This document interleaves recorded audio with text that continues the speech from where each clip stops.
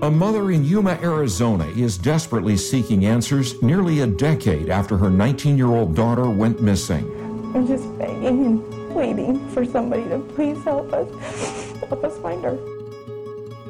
He used to own Black Rose, so he had construction below his trailer. He had like a hole there. I was like, dude, that guy? No way. I knew he was weird, especially with young ladies, but I didn't know he was, But that's the thing, you never know with anybody. I'm Elle Marquis, and this is Rural Gothic, a podcast about small towns with big crimes. This is season 1, and I'm trying to figure out once and for all what happened to Emily Heber. Someone I spoke to said they heard a rumor that a person named killed her and buried her in his trailer. From what I know, from my stories that I've heard, you're on the right track. And I don't know anything more. I've heard that rumor. I've heard that rumor, but it never came out of my mouth. I've been in the house, and yeah, there was construction there. Yeah, there was a fucking man. That guy. I ain't got nothing nice to say about that guy. See, here's the thing. Back in the day, he told me that he killed this guy named Scott Wilkinson and buried him out in the desert, right? And Scott was a friend of mine, and no one ever knew it. It was before the internet. This is back in the 90s, like 94, maybe 95. He tries to seem hard, like, yeah, you ripped me off, I'll fucking take you out the desert and kill you or something. But he didn't. I reconnected with Scott Wilkinson on Facebook, and he came to visit me, and I told him, wow, man, I've never visited with a ghost before, and told him the deal, and then I told hey, man, Scott Wilkinson says hi, bro, So it could have been something that he told people when it happened and maybe lied about it. So he could be fucking badass. So he could, yeah, exactly. So he could be a badass, I'm there's that what do they call it, fraudulent valor or whatever it is, mistaken valor, or, that they do with the soldiers.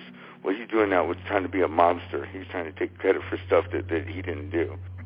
Well, my tater tots are getting cold. Well, go eat your tater tots. So I'm gonna go eat my tater tots. But let me tell you, I've really enjoyed talking to you, and I'm so glad you're doing good, man. I put it all on that you got out of Yuma. I know. Well, we can get into all of that next time, but thank you. I appreciate it. Yeah, go eat your tater tots. I'm going to go eat my tater tots. So have a good night. I'll talk at you soon. You too.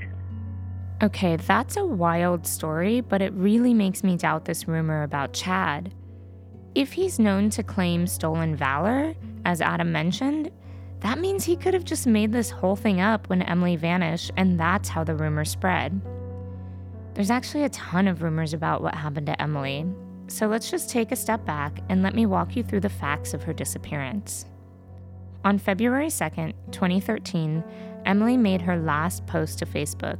She wrote, "So yesterday, I found out that my soon-to-be ex-fiancé, Carlos, is getting out of jail in 2 weeks, the day before our 1-year anniversary." After that post about Carlos, that was it. That was the last digital trail that exists of Emily and her last confirmed contact. Then her phone was disconnected a few days later. There's a rumor that was reported in some news outlets that someone claiming to be Emily crossed the Mexico-US border without ID that following March, but that was never confirmed. On March 22nd, an official investigation into Emily Heber's disappearance was finally opened. I feel I should mention that March 22nd happens to be my birthday, a strange coincidence I didn't realize until way later when I finally saw the date in her police report, because it's often misreported as the 23rd of March. The trouble with getting interested in a mystery is that you'll start to notice strange coincidences everywhere, and everything seems connected and important. There have been many moments where I feel some kind of divine pull to the story, but my goal is to remain neutral and stick to the facts. That's why I need your help as web sleuths to keep me on track. There's a Patreon you can subscribe to for $5 that has some of our full interviews, important dates, maps, and a discussion board. I'm also in contact with the Yuma Police Department, so any important findings are immediately reported. You can find the link to that in our show notes. As I mentioned, I have Emily's over 500-page police report, which will be available in its entirety on our Patreon. I contacted the Yuma Police Department and was lucky enough to get a sit-down interview with Sergeant Detective Lori Franklin. Lori handles the public relations for the police department. She genuinely loves her job, her community, and doesn't seem to judge or make assumptions based on a person's circumstances. She is so passionate about her work that I found my old wounds and fear of law enforcement fading as we spoke. One of the things with Emily is because of her drug use.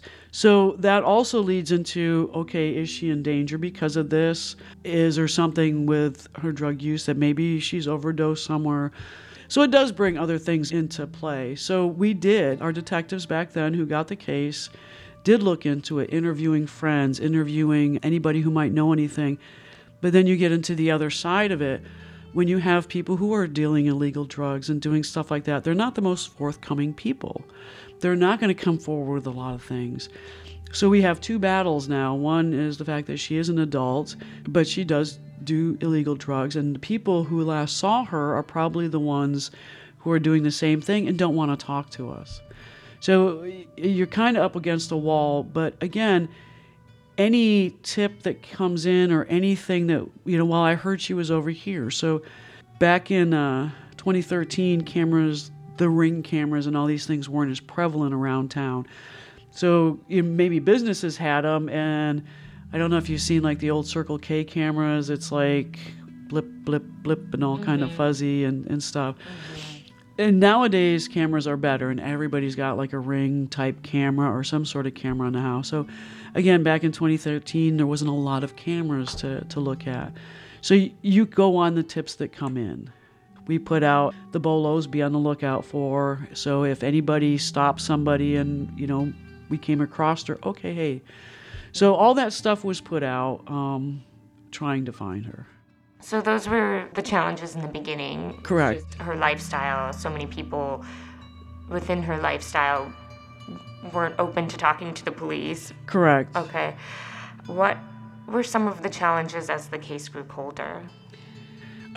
Again, it goes back to the lifestyle, but the thing that no social media, no cell phone. I mean, everything just basically cut off. And when you're looking at a person who was always in contact with her family and always on social media, I mean, that does kind of hit that. But you're also talking about where we're at. We're very close to the Mexico border where somebody can go across the border and hide, get lost, or be taken, depending on what the situation is. So that was a challenge also. But you're hearing something second or third hand. Well, hypothetically, the sister heard it from this friend who heard it from their cousin that she's over here. So it's not firsthand from the person who saw. We're getting it dribble by dribble with the telephone game where the story changes. But again, every lead that came in, we would go and check on. I think she's buried under this house. And we would go over there and look around and we interviewed so many different people from so many different areas. And then there were so many different sightings of her. Well, she was over here and she was over there. There was also another sighting of like down by Mexico. And the detectives actually found somebody that did look very similar to her, but it wasn't her. Medians, lots of medians came forward. And we did even entertain that and followed their lead to where they believed that she was. Yeah. And it's hard, and you feel bad for the family because they are holding on to that hope, and you want to hold on to the hope with them. So even to this day, any new things that come in, one of the detectives will go out and still look into it, trying to find it. Because, I mean, you look at the smart girl. I mean, you think that the chance is slim, but yet there's still a chance. So you just don't know. And even if she's not alive, it's still important to find out for the family. Yeah. Absolutely. Every family needs to have some sort of closure. And I can't imagine being in that position where, you're just constantly, I don't know. And, sometimes people make lifestyle choices that it leads to sometimes bad things, but it doesn't make that person a bad person. And that's the hard part about it is, people go through rough times, and you shouldn't put their whole life about this moment in their time. People can come back from things. People can change. So her life should not be centered on this is what happened at this time in her life. She has a family. She has a loving family. So we are going to, again, look at every lead that comes through for any reason or anything and still try to help. And it kind of goes back and forth. I mean, yes, you made the choice to do this because one of the things was she had stolen from family members money and stuff, but it's an evil dragon out here. So again, the moment right now does not define who the person was or could have been. But again, we're not in that position to say, well, this was her backstory, so we're not going to look. We look into everything. It's incredible. And it's just hard, the little things that keep coming forward. And of course, as the case goes colder, the tips get less and less and less. So sometimes bringing the attention back out will bring other things, or kind of like we discussed a little bit, okay, time has gone by, maybe what I felt threatened or scared of, I'm not threatened or scared of anymore, so let me come forward. Exactly. I mean, maybe someone is in prison now, maybe someone's dead, and someone who knows something isn't quite as afraid, or maybe someone just is tired of living with guilt for a decade. Right. You don't know. We can hope. We can hope, yeah. I guess I just want to go back to the early sightings of her. I couldn't find the source, but someone reported on a podcast that she was sighted crossing the Mexico-Arizona border. Or not her, but someone claiming to be her without an ID. Is that in the questions? Some sources in late March of 2013, they looked into stuff like that, but we couldn't confirm it. We had nothing solid to confirm that happened. And that was a problem with a lot of sightings, is we would go look, we try to check, is there video here, is there video over there? Because, by the border there is also video. But how do you confirm that person is that? So to bring validity to this tip and this tip is what we're having a hard time with. Like I said, there was one time where they said, oh, this is Emily, and we actually made contact with somebody who was very similar, but it wasn't. We do get sent a lot of, I think it was a couple years ago, via Facebook Instant Messenger, somebody was sending pictures of this person that they swore was Emily. I saw that. And again, it was something that was looked into, and it wasn't her. But again, we will take the time to look into everything that comes in. Right. I think the last question is, during this process, doing the show, we keep getting tips about this particular person. We've had some conversations with him. Can you comment on that? We've made contact with multiple people, multiple what we call investigative leads. We've investigated, we've talked to, we may have searched property, but because it is still an ongoing investigation, we're not going to get into whether they still are or still aren't on the list. But we do, again, we've had certain people that have come up as investigative leads, and we continue to watch or continue to keep an open ear for anything more to come up. But you need that solid evidence. Right. So, again, if we can come up with something we can validate to get us closer to that, but otherwise we're not going to discuss who or what we have or have not cleared, because it is still an open investigation. Right. If there's just anything else you want to share, this is the time to do it. Anything about the investigation or Emily or thoughts on the case? Yeah, and not so much about the investigation itself, but again, to plead to the public. Somebody knows something. And if you know something, you don't have to come forward with your name. We have 78 Crime that you can call as an anonymous tip line. Give us something. Give us an area to go to, give us a direction or somebody to talk to if you don't want to talk. But you can do it anonymously. And somebody who knows something has to come forward. And that's all we're waiting for, is somebody to help. There's a family out there who needs closure. And, everybody deserves it. With no leads or persons of interest, in 2015, Emily's disappearance was moved to the cold case department. Unwilling to give up so easily, Emily's mom, Jenny Jimenez, hired private investigator Dave McDowell to continue the search for answers. Dave is a broad man with a no BS attitude.